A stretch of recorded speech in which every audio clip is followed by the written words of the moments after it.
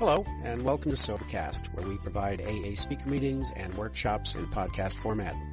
We're an ad-free podcast, and if you enjoy listening, please help us be self-supporting by visiting Sobercast.com, look for the donate link, and drop $1 or $2 into our virtual basket. We hope you enjoy the podcast. Have a great day.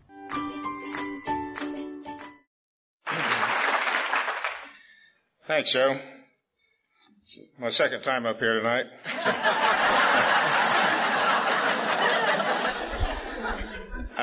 My name's Lyle, and I'm an alcoholic.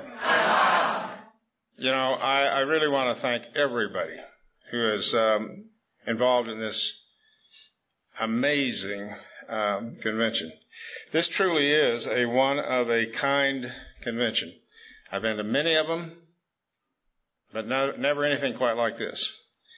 And to those folks, many of whom, and there are many, who've gone out of their way to make Barbara and I feel especially welcome and for their warm and gracious hospitality, who've taken us out every night and been with us. Thank you very much. Thank you very much. And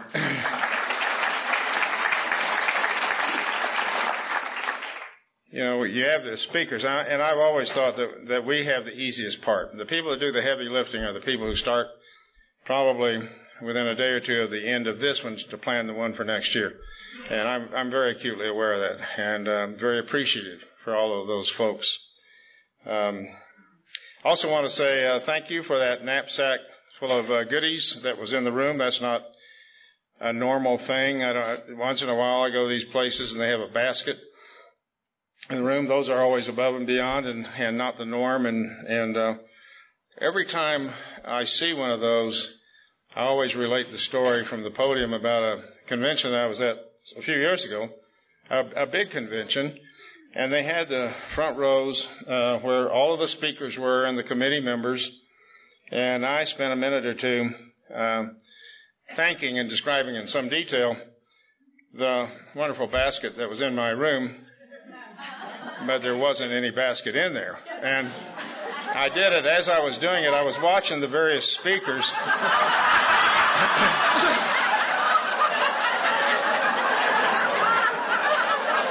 I couldn't hear them, but I knew what they were saying. Did you get a basket? I didn't get a basket. Why'd he get a basket? And we've talked, and the other speakers have mentioned it too. I love our laughter.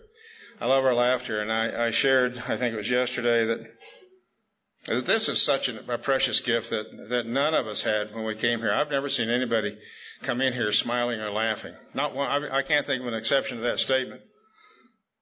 And I commented about it to some another recovering gal in an email, and I wish I had chosen her words, because she said our laughter to her represents a sound of freedom. And that's, you know, it's amazing that we can come here and do this. And so, I mean, we laugh at things that other people don't laugh at, but I just, one of my friends was talking one time about that, and he said, you know, this is the only group of people. I come here and I talk about peeing in my pants, and the audience just goes crazy. And he said, I'm standing here at the podium, and I see 3 or 4 people who don't think that's very funny, which tells me they're not through peeing in their pants.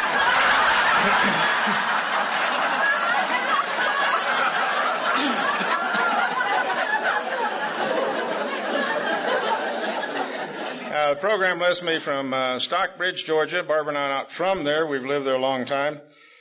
And a year or so ago, it was kind of funny. I showed up one convention. They had me down from Stockton, Georgia. No big deal. I go to the next one. They had me down from Stonebridge, Georgia. And I don't care. But the best one was when Barbara and I were in England a few years ago. They had me down from Stockingbridge, Georgia. And the Brits were just going crazy. They said, well, where is Stockingbridge? I said, it's right across the state line from the Alabama state line from Pantyhose, Alabama.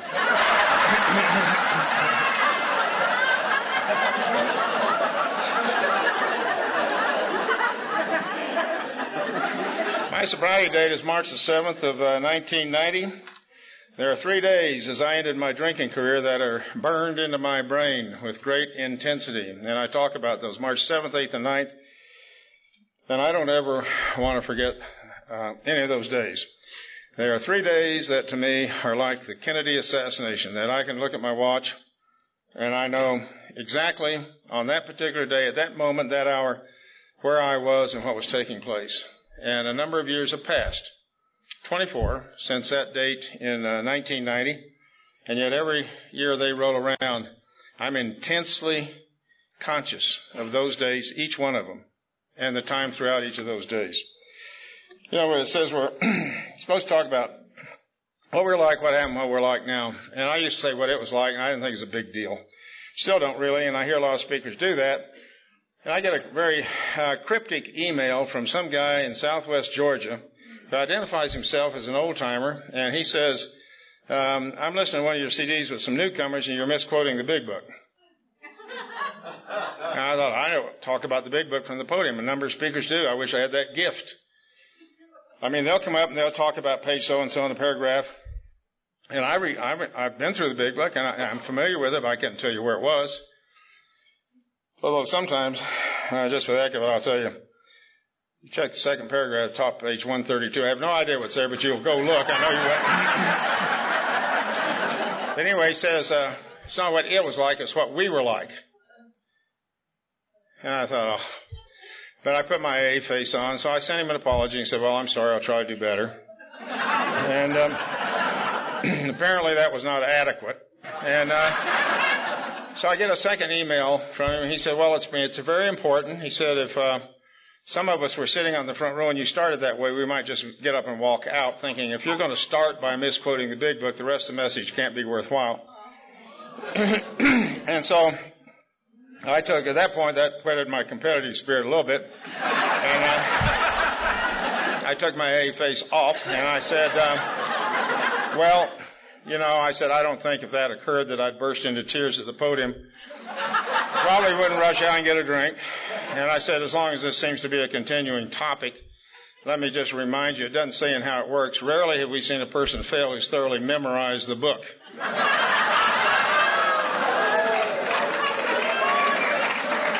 And I didn't get any more emails. However, in the way that AA works, I went down there 2 years later to speak at their conference, and he was my host.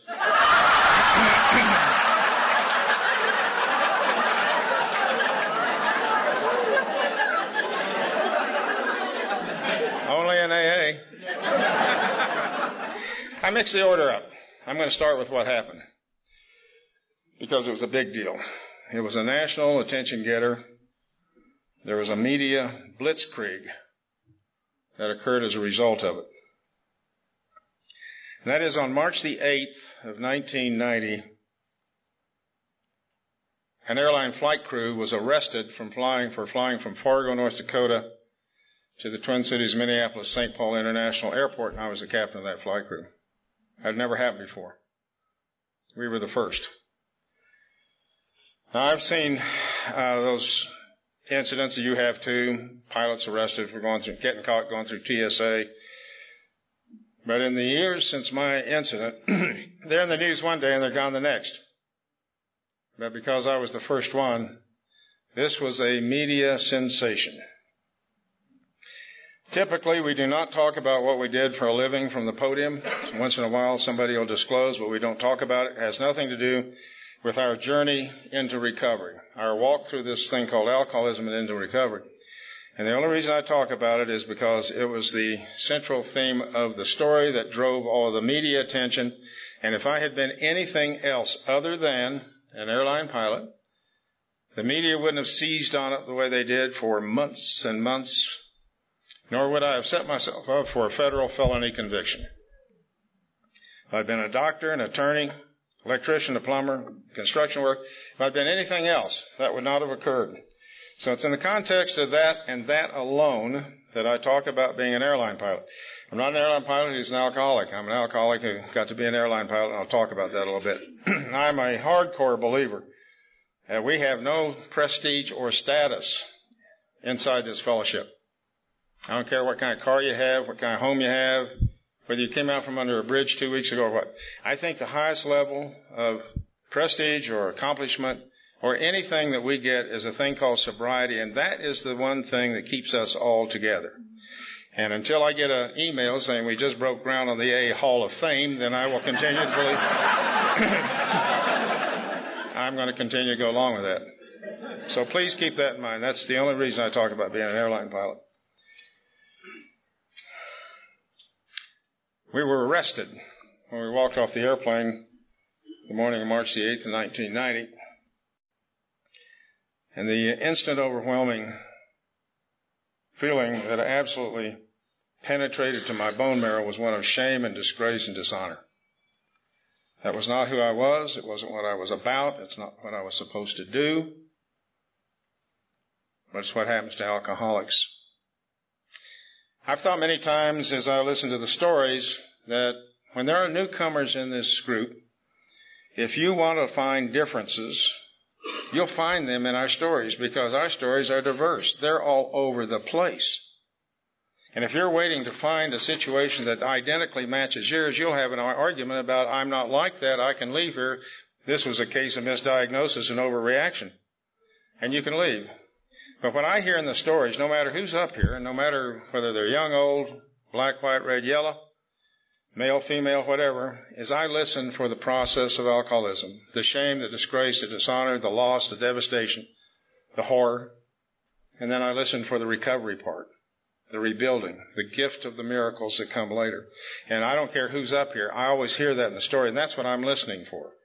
Facts and circumstances are different. Some are more exciting than others, but the process is always the same.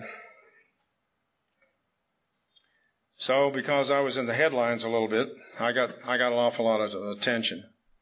I got far more than my 15 minutes of fame. You know, I got to, the next day, we spent 12 hours that day of March the 8th. We were deposed by two sets of attorneys, one for the company, one for the Airline Pilots Association. Went to two different facilities and gave blood. It was at one of the facilities that a reporter saw us, 3 uniformed pilots, 2 uniformed cops, and inquired into why we were there, and that's how the story broke to the public. I had no idea that was going to occur. I did know it was going to sweep the airline like wildfire because at that time, Northwest Airlines was the only major carrier that did not have a program for alcoholic pilots. All the other major carriers had those programs, and they were extraordinarily successful. But I'd seen pilots get fired at Northwest for this very thing every 3, 4, 5, 6 years.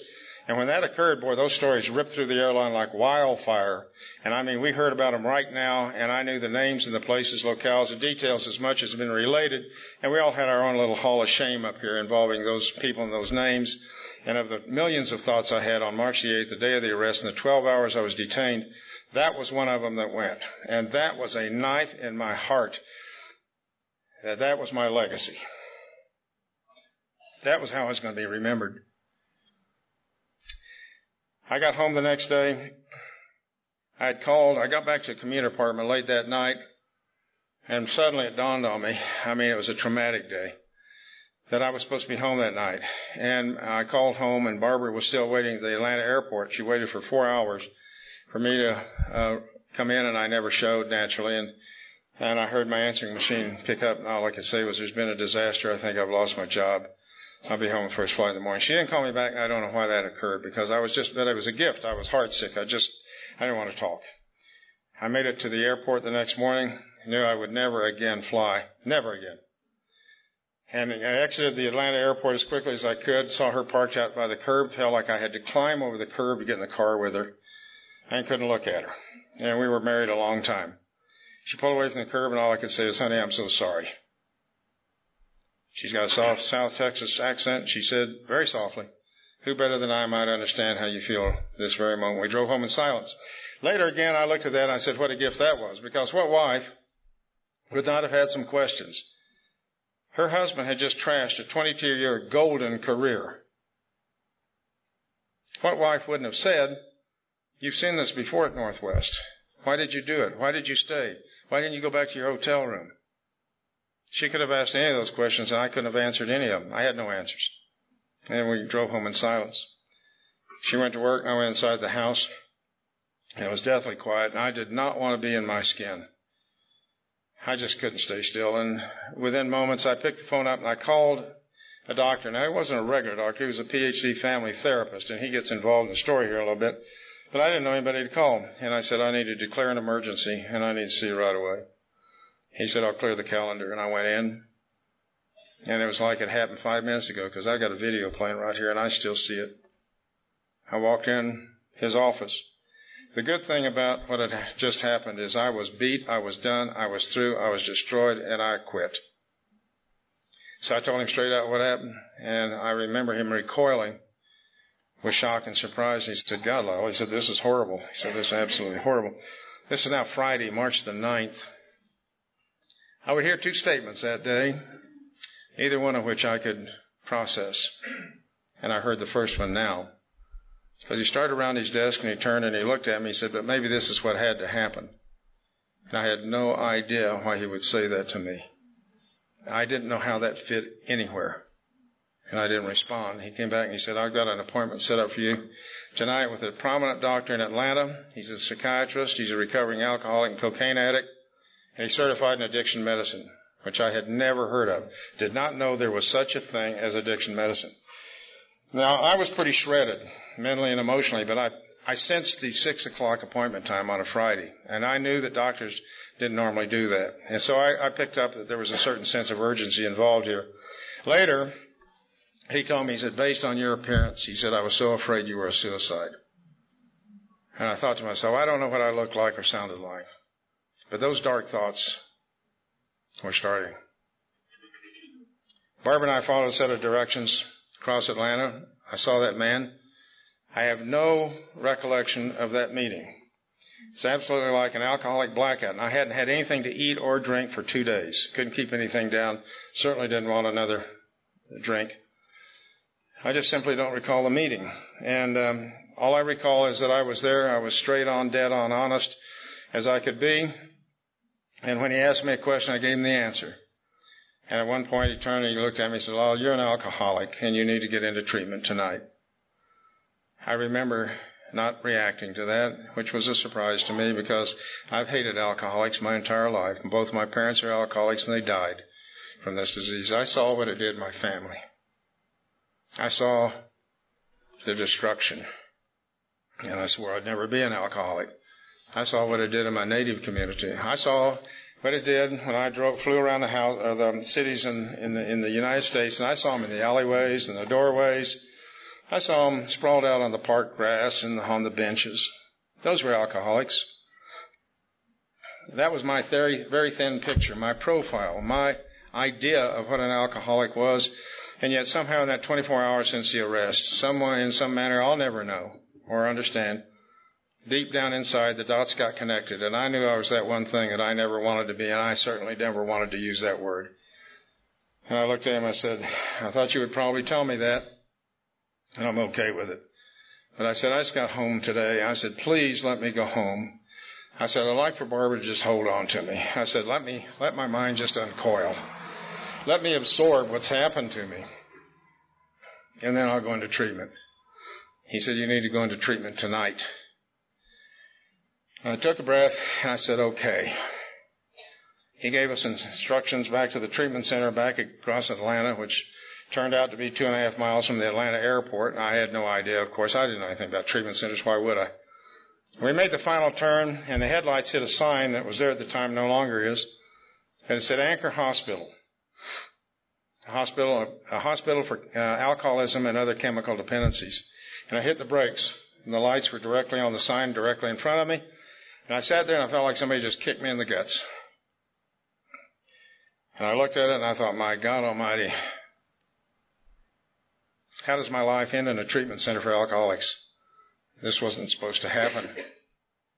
And I had a little quick mini flashback. Over the years, the trophy moments that I'd been able to experience, the accomplishments and the achievements, mostly against the odds, the things I was so immensely proud of.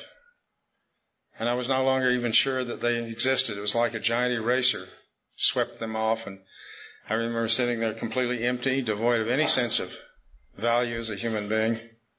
No self-worth. I didn't count. I read a summarizing paragraph several years later at the end of a long report by a doctor. And he said, given the history and background of this man, it was unlikely to believe he would ever be a productive member of society. And I remember kind of flinching at that and thinking, how did he come up with that? That's pretty dismal.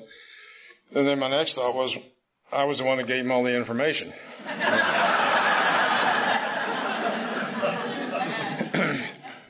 I released the brakes and we started down the hill into the treatment center. And for the first time that day, it dawned on me, this is March the 9th. This is my 27th wedding anniversary. And I said very defeatedly, hell of a way to spend an anniversary, huh? I then heard the second statement that I could not process. Barbara said very softly, might be the best one we've ever had. I couldn't imagine how anybody could even manufacture a thought like that. My life was impossibly, irretrievably broken and destroyed. I knew it. It would never again be put back together. Not possible. How could anybody think that at a moment like that? And I didn't respond. Now, I like to kind of pause here and lighten things up a little bit and tell you. 6 years ago, March the 9th rolls around, and it's a gorgeous Georgia day, and I stepped outside. It was about 9 in the morning, clear blue skies, and up this long winding hill comes one of my sponsees, surprising me. And he comes in the house, and I said, what are you doing here? And he said, it's March the 9th. I've heard the story. And he said, I wanted to come by and just wish you and Barbara a happy anniversary. I said, well, come on in. So Barbara had coffee going. We sat around, and the conversations were very light and breezy and cheery. And he says, well, what's the secret to having stayed married so long? And I didn't get a chance to respond. Barbara said, mostly due to the fact that I could never stand to admit I made a mistake.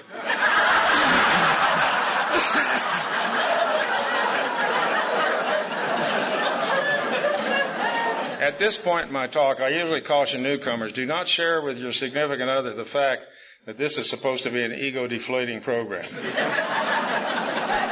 Because that's her job, and just 24/7. Some years ago, we were backing out of the driveway, and she didn't have her seatbelt on. I looked down and said, put your seatbelt on. I don't want to lose you. She gave me a look. I said, well, I don't want to lose you. She said, what makes you think you can? You've done everything possible.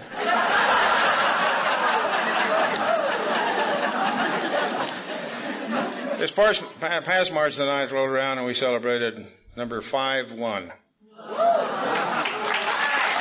stand up, Barbara.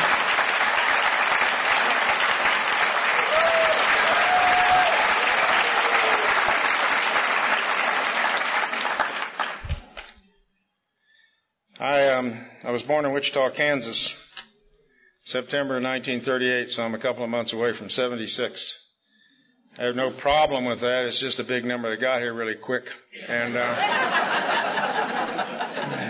I've been blessed with incredible health. I feel about half that age. I'm still flying, hunting, fishing, climbing trees, dragging deer out of the woods. And I always get that out of the way because I know that I'm not the only person in the audience that tries to figure out how old the speakers are. And usually I'll get it done before the hour is over. And Corey was kind of easy because she dropped 2 dates and I could quickly do the math. But usually the women speakers are the most devious, and they'll come up and they'll go, and I don't know if that's by design, intent, gender, or what, but they'll come up and they'll say, well, I got out of college, and I'm thinking, well, it's 21 or 22. The year of the Kennedy assassination, it was 63, so I'm subtracting now. And then, or they'll say, I had my first child when I was 24. It was 2 years after Neil Armstrong walked on the moon. 68 or 69. And she walks away from the podium. I go, Christ, I don't know. She's either 43 or 68. I don't know. So just get it out of the way. The other thing is, I've been so blessed with good health. And people my age all have knee operations, hip replacements, back operations, neck operations, or other parts that are medicated. And I always like to say I got all my parts and they all work, which is usually Barb's cue to jump up and go, well, most of the time.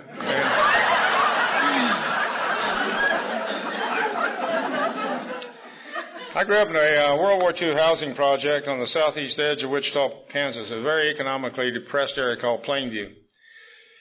And it was in the 1950s, and that was a very happy time of my childhood. It was before drugs. We didn't have any gangs, drive-by shootings. We had no school incidents. Nobody had anything. Poor is a very subjective term. And if I'm on a reservation and I'm looking at homes that have corrugated tin roofs and no water or electricity, I was not poor by those standards. But we never had anything. And everything we had was patched or broken, taped, wired. And it was a constant struggle for my parents just to stay even with things or try to catch up. And yet I was very happy there. It's a very diverse community. There were blacks, whites, Hispanics, and a small Native American segment, and everyone got along. I rarely recall any difficulty taking place inside that community. And I was a member of the small Native American community. I'm an ethnic mix of several different things. But the things that really seem to like the drinking part are the Irish and Comanche parts. So I usually am going to have an eventful evening one way or the other. And I love obviously, since you can't choose your parents, I thought, well, that's not a bad combo. And I love the Irish music and the freedom songs and the spirited rebel songs. And when I was flying around the country, I knew where all those places were that had the authentic live Irish entertainment. And I'd head for those places. It'd take me just a very short time to get into my hotel room, change clothes, and go to these places. And I'd stay until the band quit. And they'd sing all these authentic Irish songs, many of which I knew because I had all the albums and knew those. And I loved that stuff. That was just great stuff for me. And then I might be someplace else, or the mood was different, or the planets aligned differently, or something, and the other side would kick in, and I'd think, this would be a good evening to just have a couple of drinks and go kill some white people.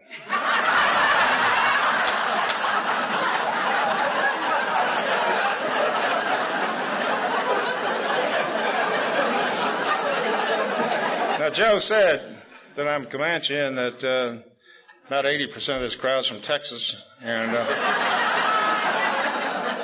you took our land, but I guarantee you it wasn't easy. Not only that, I got even. I went back to Texas and got a captive.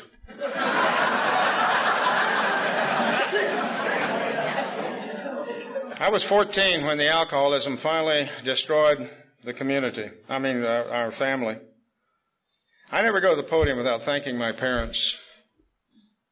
Yeah, alcoholism killed them, and it broke our family badly. Bad things happened. But they weren't drunk all the time. And in those good years that they had before the alcohol took them, they gave me and my sister some really good stuff. And I'm always indebted to my parents for that stuff that they gave us, because it stands me in good stead even today. I don't blame my parents for my alcoholism. They're not to blame. I'm aware of the disease, genetics, and all this other stuff. But I always thank my parents from the podium. Family broke up badly, and when I was 14, it affected me greatly. I didn't know that it was coming. And within about 3 years, each of the parents had been married and divorced 2 more times. And I didn't get along in any of those families. Don't remember any of the people that were there, stepbrothers, sisters, and parents. I don't remember them. And something would happen, and I'd be asked to go to the other family. I'd do that for a while until something occurred there. Then I'd go back, and that's kind of how I traversed my way through high school. Graduated when I was 17, and not too many people from my area went to college, and they usually married their little 18-year-old high school sweetheart and went to work for one of the aircraft factories that Wichita is noted for, Boeing, Beech, Cessna, and there were 2 or 3 more there at the time. And I wasn't interested in doing that. I was going to join service, but I didn't know what. And about that time, one of my buddies came back from the Marine Corps right out of boot camp, and I was impressed. He looked really sharp. And we sat in a bar for about 3 or 4 hours one afternoon, and I just sat and listened. We drank beer, and he regaled me with these cruel, sadistic stories of what Marine drill instructors do to their recruits in boot camp. And I'm hanging on every word. And it's probably an early sign of flawed thinking, because I'm thinking, God Almighty, I just can't wait to go do that. And I was 18, and within a couple of days, I found a Marine recruit who signed on the line, and off I went. And I hear a lot of stories over the course of each year, and there are 2 common things, neither one of which will fit in my story. It's true for the people who come here and who relate that to you, but it's not part of my story. And that is, I never fit in. When I got to the Marine Corps, I fit in. The other one is, I had that first drink, and boy, the magic happened. It didn't happen for me. It took me a good long while. I always like the effect of it, like everybody else does. But, I hear that a lot. And I'll tell you something. I think normal drinkers like the effect. That's why they drink. But I saw some information not long ago, and I'm not sure how credible it is, but it makes sense to me, It said that we alcoholics like the effect 5 to 8 times greater than they do. And I believe that. Now that I can understand. I get my teeth into that. But I don't know that what's happening to me isn't happening to the normal person next to me. I mean, they like to dance too after they've had a few drinks. Not quite like I do, but it took me a while. This is a chronic progressive disease. And I was always in a hard drinking environment. Eventually I pulled away from the crowd and I became noticeable, but not for a long time. I'm not going to do a big long drunkalogue tonight. I think it's important for identification purposes, but if I get everything into this story in the time that I'm trying, then I've got my timer up here. Lee's recorded me so many times he could come up here and lip sync this, but I know that I've only got another 2.5 hours. So I got a lot to pack into this. I'm going to tell you my drinking was like the drinking stories you hear. I drank too much too long. Things didn't happen bad at first, and then they started to happen. I lost cars. I got in fights. I woke up in places I didn't know where I was or how I got there. I had many, many blackouts. Many, many blackouts. I had 2 DWIs while we were living up in Minnesota. I was convinced they were separated about 5 or 6 years. I was convinced they were just coincidentally bad luck. Things could happen to anybody. That was my theme song. That could happen to anybody. And much of that was true until I got into treatment and I made a list of all of these pages of stuff. I thought that couldn't all happen to one person. And, I got a good Indian buddy who was talking about being in court for his 6th DWI before he learned that did not stand for drinking with Indians.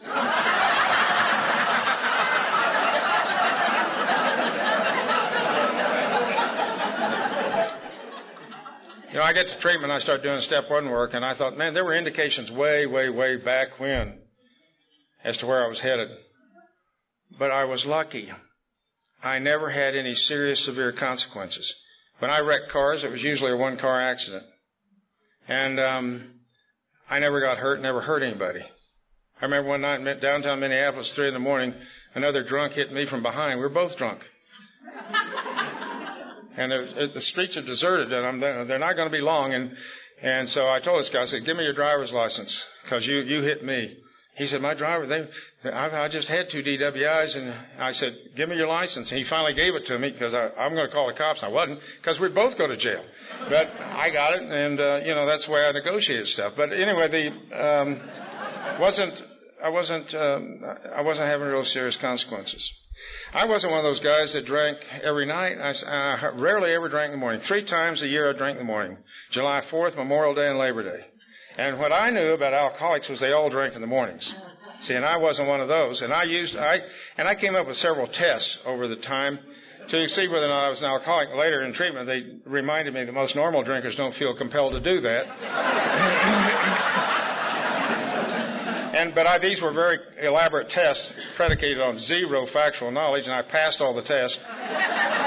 So I'm not going to do a big, long drunkalogue. I certainly earned my place here, and I paid a heavy price to get here. I went into the Marine Corps, and once I got over the culture shock, I settled in, and I belonged. I fit in. That was where I wanted to be. I knew I was going to stay in the Marine Corps, and I was going to be a Marine. And at the end of the 13 weeks, the drill instructors called out 3 names out of the 70 of us that were in this platoon. This was an extraordinarily intense experience. And the people here, there will be some Marines here, you know exactly what I'm talking about. They called out 3 names. My name is the second name called. The 3 top guys in the platoon. I was amazed. I was blown away. I had no idea. I just wanted to do my best. Another gift from my parents. Do my best, no matter what. And I got a PFC strike. 1 PFC strike. Now, you can't run the Marine Corps on 1 as a private first class. But I'll tell you what, I couldn't take my eyes off that strike.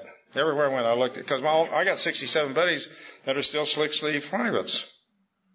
I remember one time we had guard duty, went to Camp Pendleton, and it was raining. They're all out in the rain. I'm inside a dry Quonset hut because of my acting heavy rank. I'm corporal of the guard. And I looked over in the corner, there was a first lieutenant uniform over there, and I slid my chair back, and I thought, my God, I'm staying, because at the rate I'm going up, general can't be that far away. And I excelled in the Marine Corps. I always did. 4.5 years later, I came walking in, And my commanding officer took me into his office, and he said, there's a new program out called Marine Aviation Cadet. And I'm drinking really hard, but so are all my buddies, and I'm just right there with them. He said, there's a new program out called Marine Aviation Cadet. You're the only guy in the squad, in this company, in this unit, has a entry score high enough to possibly qualify you to test into that program. I'd always wanted to fly, but that was reality. That was not a reality thing. That was fantasy and myth. I knew that people that got to be pilots had to go to college, and people that got to be pilots came from upstanding families. They didn't come out of this ghetto area I lived in, and they didn't come out of an alcoholic home, and they didn't come out of the Native American segment. I knew that. But I wanted to go test, and so I tested and I passed. And he said, this is a very long program, 18 months. He said, traditionally, about half the people don't make it. And he said, you're coming in the back door as an enlisted Marine because you got to go test. He said, the people coming in from the civilian side, 98, 99% of the people will have to have 2 years college even to begin, and most of them will have more than that. And I knew I was starting off way behind educationally, and that I stood a good chance of being in the 50% that didn't make it. And I said, I want to try. I went home to Wichita. There was a powwow going on. I had grown up in my culture. I knew the songs and the dances. I had been a dancer. And they had an honoring dance for me, a farewell dance. I went out and led it. We went around the arena. And the next day I'm in my car going to Pensacola. And I'm really impacted by this whole thing. I'm thinking there's no way I can come back 18 months or sooner and to this community and tell them that I didn't make it. That I'm back because I washed out. I failed. I can't do that. I'm the only one who's getting this opportunity. And I was driven with that for the entire 18 months. And there were 4 phases at that time, and through every phase I was the number 2 guy. My grades were good, but I never drew any satisfaction or complacency from those grades. I never thought I was doing as well as I thought I was. And I was watching my friends wash out daily, sometimes weekly, coming over to me and never meeting my eyes because they had tears in theirs, I think.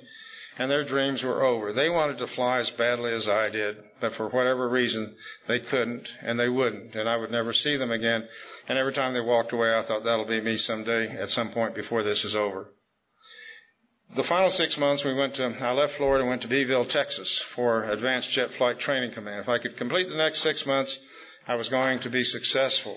First night in town was a Friday. I hooked up with a bunch of my buddies. We went to the officers' club, got drunk. That's another thing I will tell you. I do not remember ever drinking without getting drunk.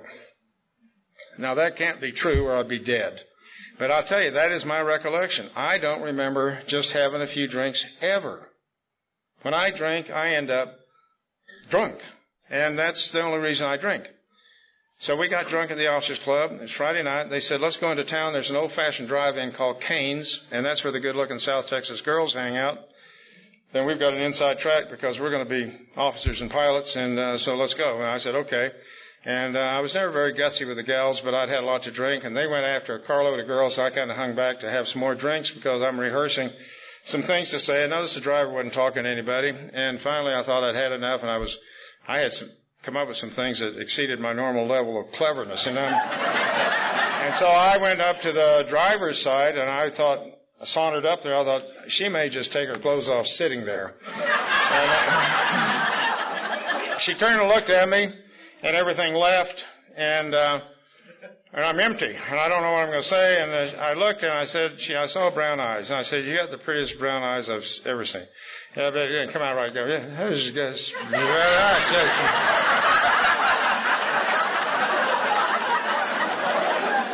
She looked at me like I just peed on the side of her car. And I turned around and walked away and left. I thought, I'm not going back.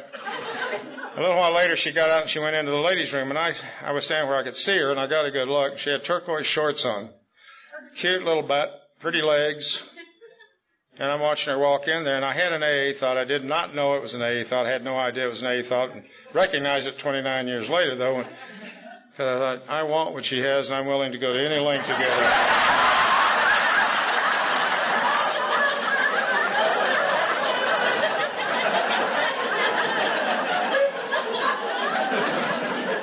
I did. Saw her the next day, chance encounter, bought her some coffee. I was scared, but nervous, but I was sober. She told me her name was Barbara, and it'd be okay if I called her. And on February the 25th, 1963, she's here, so I won't tell you which birthday it was. But her birthday, she pinned a set of gold wings just like these right over my heart. She pinned some gold bars on my shoulders. Hollywood couldn't have scripted a better day. I'm now a young second lieutenant Marine fighter pilot.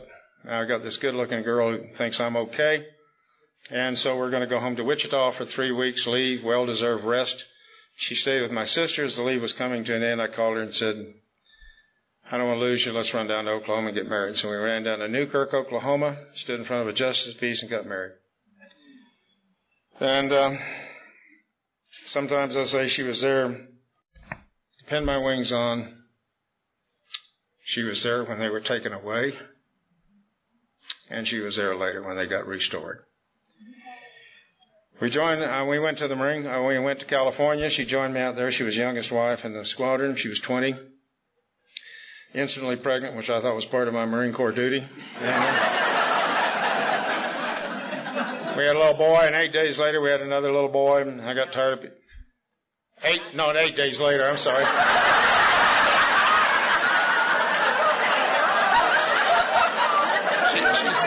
She's sitting on the front row and quickly corrected me. I mean, I'm fast, but not that fast. 8 days less than a year later, we had another little boy. And people kept coming over, you guys Catholic? And I used to think, no, you're just a horny Protestants. We don't have any problem with that.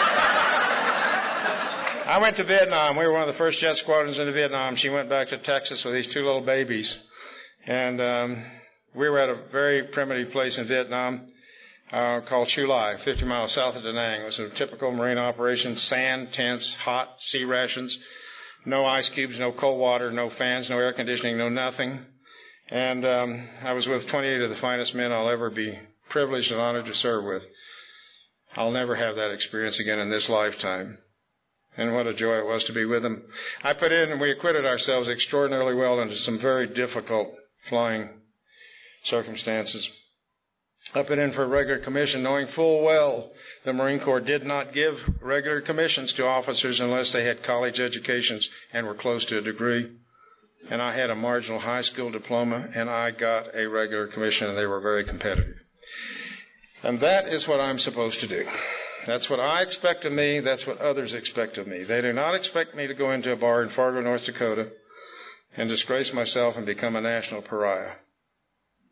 That I'm an alcoholic. And at some point in time, I no longer control what's about to happen. I came back from Vietnam. We stayed in for another 2.5 years, and I got out, resigned, and I hated to do it, but I couldn't. I just wouldn't go along with family separation that was going to be required before I could retire. And I had these 2 little boys.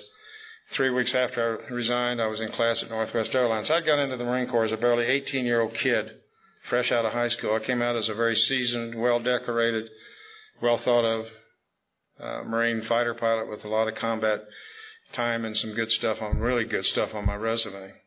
And for nearly 22 years at Northwest, I experienced that same kind of thing because I loved what I did. I loved the job. The flying was fun. I loved the people I flew with, both in the front and in the back. And we were such a great team together, and I couldn't wait to go to work. After we'd gone to the airlines, Barbara and I had talked about adopting a little child. Even before we got married, we had the 2 boys, and she wanted a little girl, and I said, well, let's adopt. And she said, okay. And it was tough because we had the 2 biological boys, and we put in for adoption, fought a terrifically difficult, hard, intense battle for 14 months, and we got this little Indian girl who came to our home when she was 17 days old. We named her Dawn. Barbara had her daughter. Life was perfect. We were finally, for the first time, in a perfect neighborhood, perfect career, perfect family. Everything was good. I found out that little girls just absolutely dominate their dads, and she became the center of my universe. I loved my 2 boys. They were rough and tumble, but boy, that little girl was something special. And she would walk across, and I'd scoop her up, and I'd look in that beautiful little face.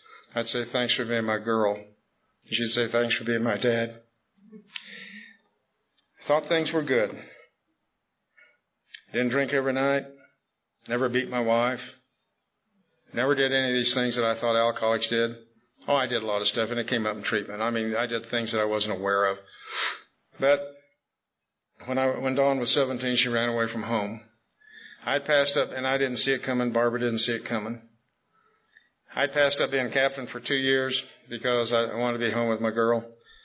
And I went to Chicago to take a special written test. And on that afternoon, as Barbara took me to the airport, Dawn and a couple of her friends took what they wanted, left a runaway note, and were gone.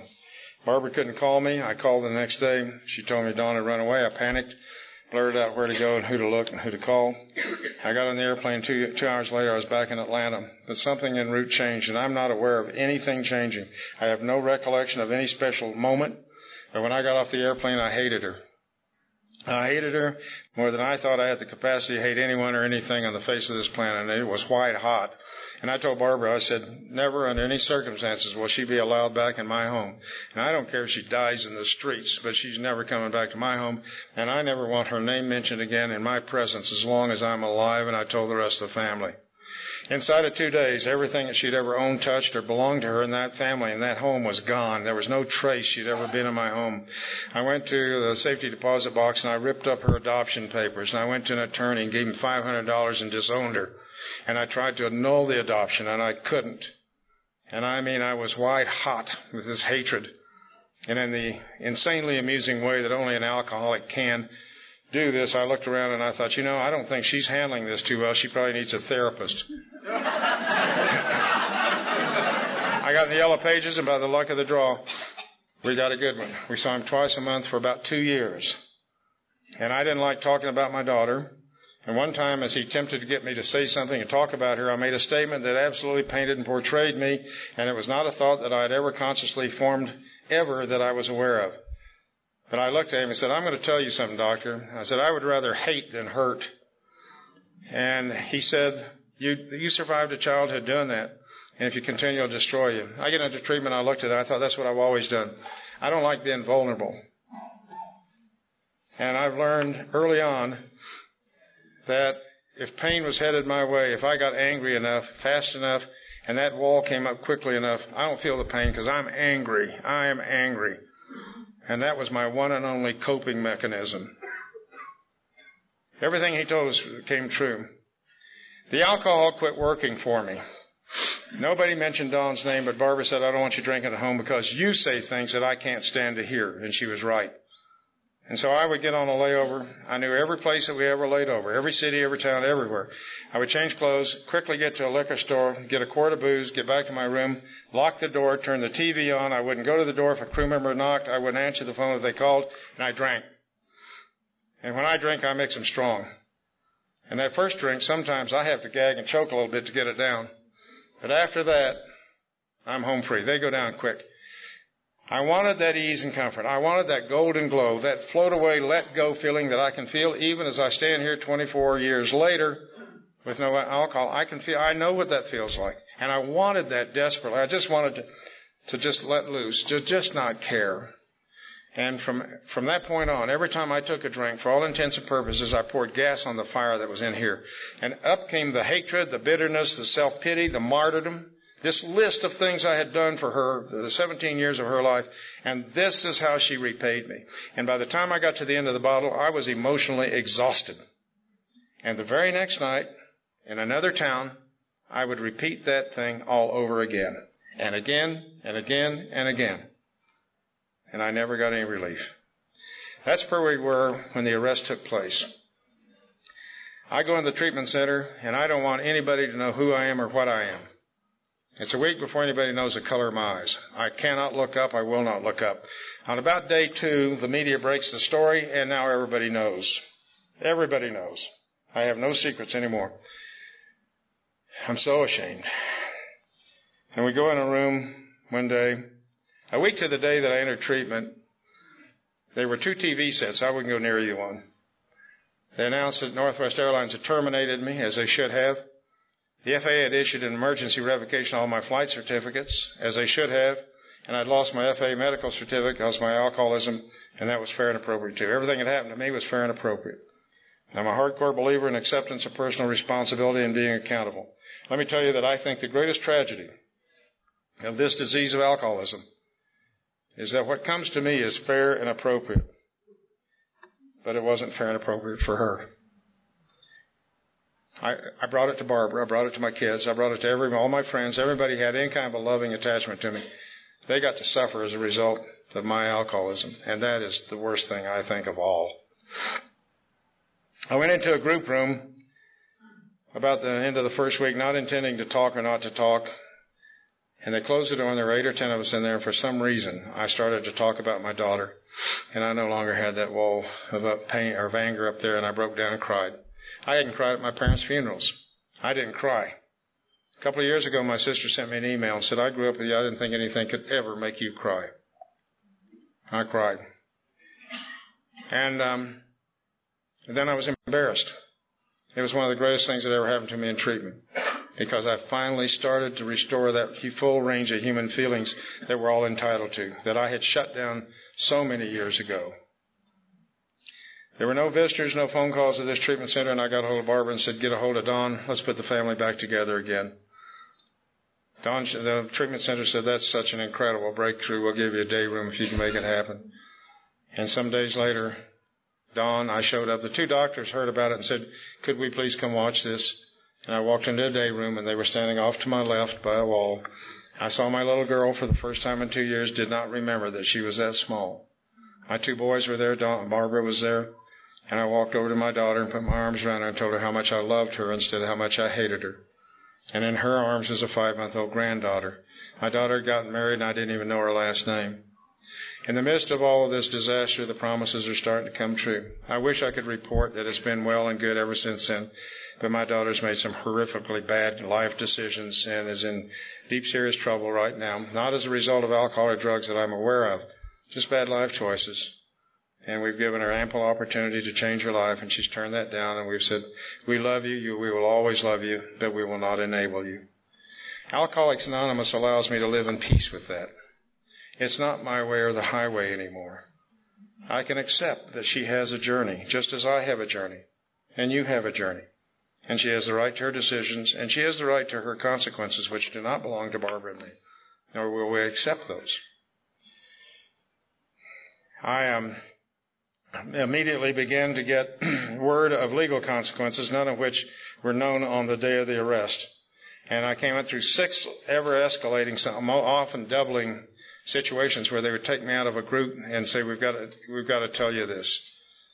And it would stop my heart, because now we're talking about serious jail time. The only time I thought I'd ever be locked up was as a POW in Vietnam. And now they're coming to me every few days, and I can't breathe. It's like they suck the air out of the room.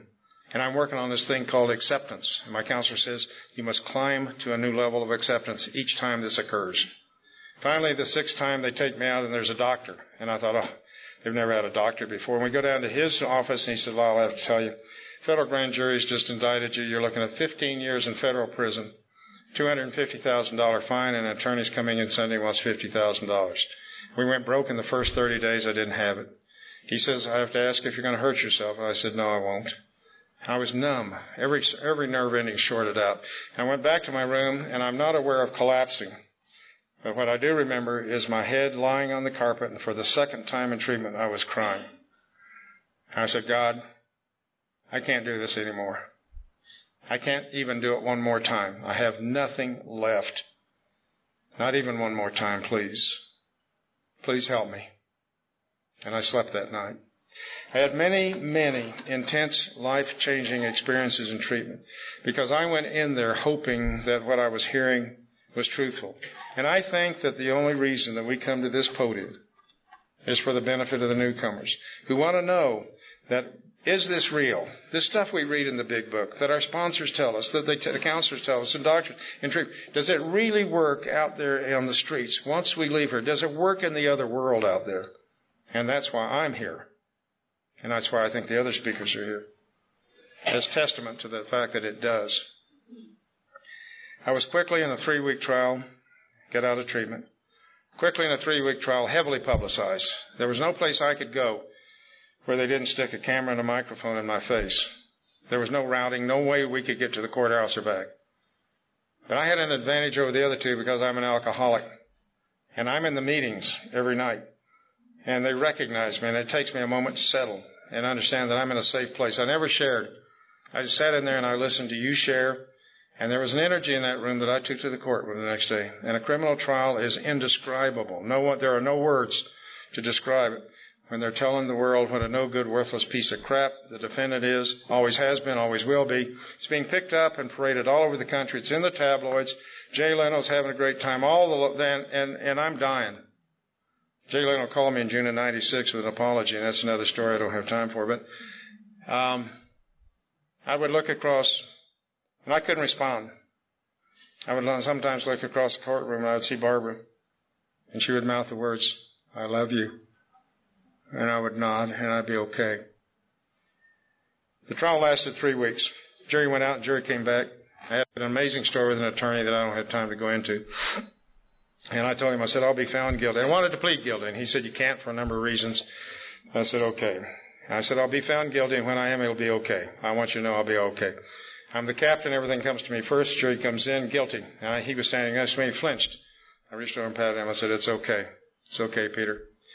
We went back about a month later for the sentencing. Sentencing guidelines were in place, 12 months to 18 months. I knew I was going to get 18 months. I was the captain. A day and a half before sentencing, my attorney calls me and said, I have bad news.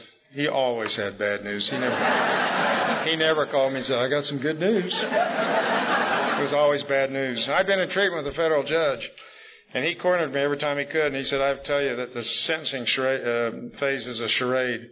He said, even though you're going to talk and maybe witnesses, your attorney, he said, we never change when we come in from the door. He said, the sentence is set the minute we sit at the bench, and we never change. And judges and attorneys around the country have corroborated that. They said that is true.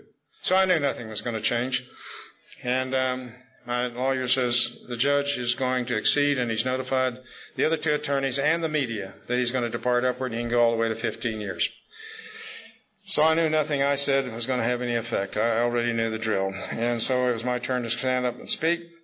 And I was so scared I didn't know what to say or how to get it out. And I just said, God, just let me get something from the heart. And I talked about being grateful to be sober. I was grateful for the things that happened inside my family. And I had accepted responsibility for this incident from day one. I had never made an excuse. But I couldn't change what had even happened yesterday. So there was nothing I could do but accept it. The judge announced a sentence on me of 16 months, 2 months less under the guidelines, after all of this advertising. And it just absolutely blew everybody away. Several years later, a couple of years later, he told my attorney, he said I was going to sentence Lyle to 4 years in prison until he said what he said, and I thought about him in terms of a human being in his service in Vietnam. And a miracle took place that day in the courtroom. To this day, the other two pilots do not know that they were headed for 3 years, because I got 25% more. They got 25% less than I did. And so they got a 12-month sentence. He also did something very unexpectedly. He said, this is a complex legal case, this law was not designed or written for pilots. And he said, there'll be appeals. I'll let you 3 gentlemen remain free while your appeals are in play. The other 2 said, okay. I said, no, I'll go to jail now. I'll go to prison now. Because I learned in here that I deal with life on life's terms. This is a first-person story. So what you hear in here is about I, me. This is not about I or me. This is about we. Everything that is involved in this is from Alcoholics Anonymous. Every one of the steps that I learned to use and implement is what this is about. And I said, I'll go to prison now. I've been convicted. The judge told my attorney, he said, no defendant before or since has ever done that. And he said, I was lost for words. And I looked at my attorney and I said, he wasn't lost very long. So on December the 5th, 1990, 34 years to the day that I entered Marine boot camp, I checked into the Atlanta Federal Penitentiary as inmate 04478-041. I don't tell prison stories on the podium. I had a lot of experiences in there. Audiences love prison stories. They have nothing to do with my recovery, but my recovery has everything to do with how I dealt with the people, the places, the situations, circumstances, and experiences that I had in there. Had everything to do with it. I usually make 2 quick comments. There were 2 groups of really, really sick people in prison, and the sickest group goes home every night. Every now and then somebody will come out and go, I'm a prison guard. And the caveat is, if you're a member of this fellowship, that doesn't apply to you. If that's not good enough, don't talk to me, call your sponsor. Second thing is, I made 12 cents an hour in there, and the thing that really irritated me was that there was no 401k plan. And I came out, I was broke, the judge put sanctions on me that were far worse than anything the FAA had done. They virtually guaranteed I would never, ever fly again, ever. A year later, he lifted those sanctions. That's another story I don't have time for. That was an impossibility. Nobody believed that was a 1 in 10,000 possibility that he would do that. The FAA said if you want to fly again, you start all over again from the very basic, from the ground, with a private license. I'd never had a private license. I came out of the Marine Corps with a commercial and instrument rating. None of my pilot buddies thought it was possible to literally start from the ground up and get back 4 licenses. And I thought, it's AA again. How do I stay sober 1 day at a time? How do I get my licenses back 1 license at a time? And in 10.5 months, through nothing but just sheer hard work, I had passed the writtens for all 4 licenses. And that's difficult. But there's a flying part that goes with that, and I couldn't do that. I'm now working in the treatment center that saved my life. And I'm working in the counseling department. I'm making $14,000 a year, just barely able to stay alive. It's one of the best jobs I ever had. But I knew that I couldn't come up with the 10,000 or 20, whatever it was going to cost to do the flying. And so I was done. And about that time, another miracle happens. I get a letter from a Northwest pilot.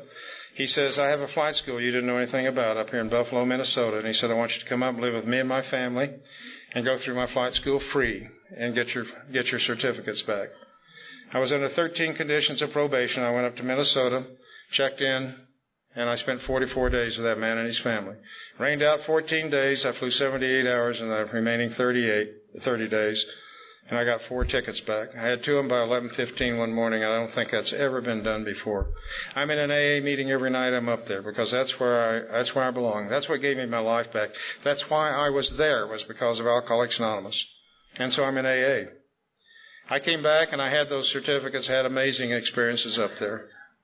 I came back and I had the 4 licenses, and I thought, well, that's good, but nobody's going to, there's no way I'll ever fly on American. I'm not going to fly again ever. A month later, those certificates actually physically arrived in the mail, and within an hour I got a phone call from the head of the pilot union at Northwest, and he said their grievance had been activated. Filed, but I'd never activated it because I never fought the termination. I said they were fair. They were justified. He said, this is the best phone call I've ever made, because he said 3 hours ago, John Dasberg, President and CEO of Northwest Airlines, made a just personal decision to bring you back and put you in full flight status at Northwest. I sat there with tears streaming.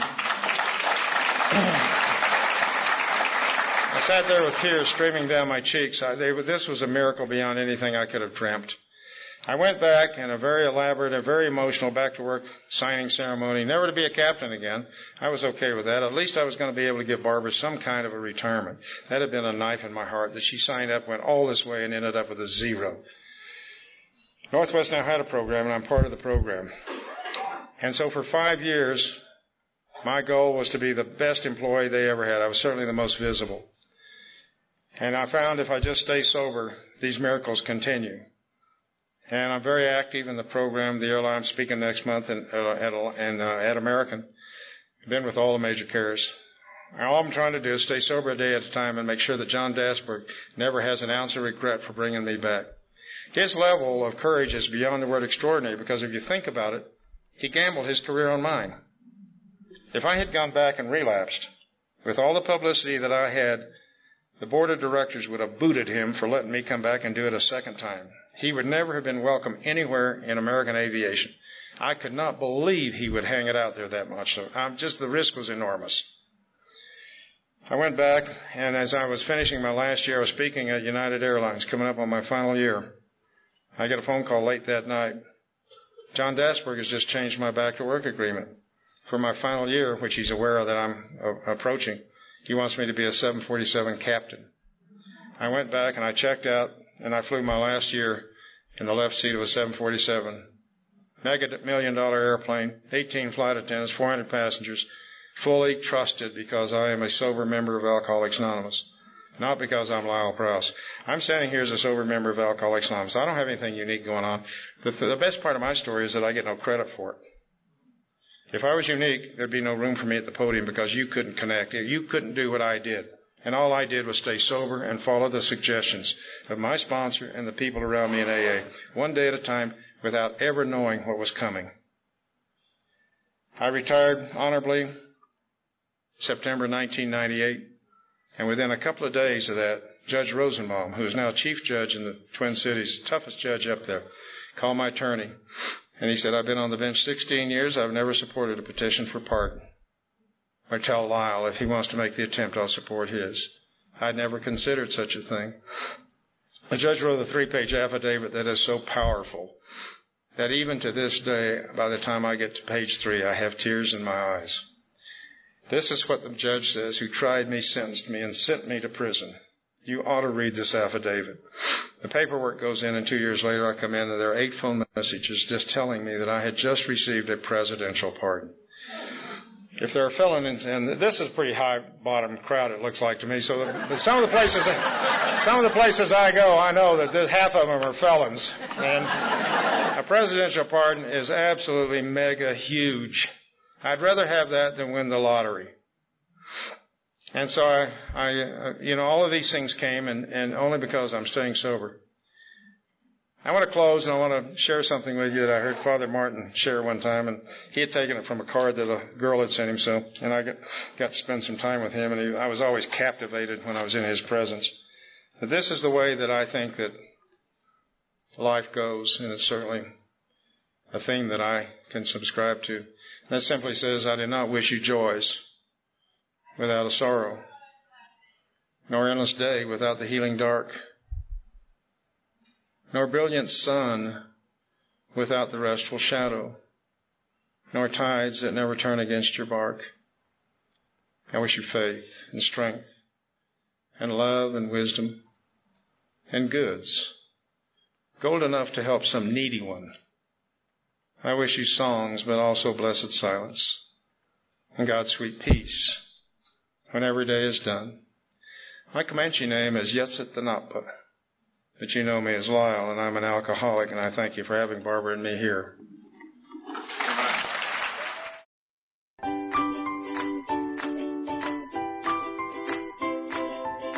Thanks for listening. I hope you enjoyed the podcast. Sobercast is ad-free, and we'd like your help in order to keep it that way. So if you'd like to help us be self-supporting by pledging $1 or $2 a month, visit Sobercast.com and look for the donate links. Thank you very much.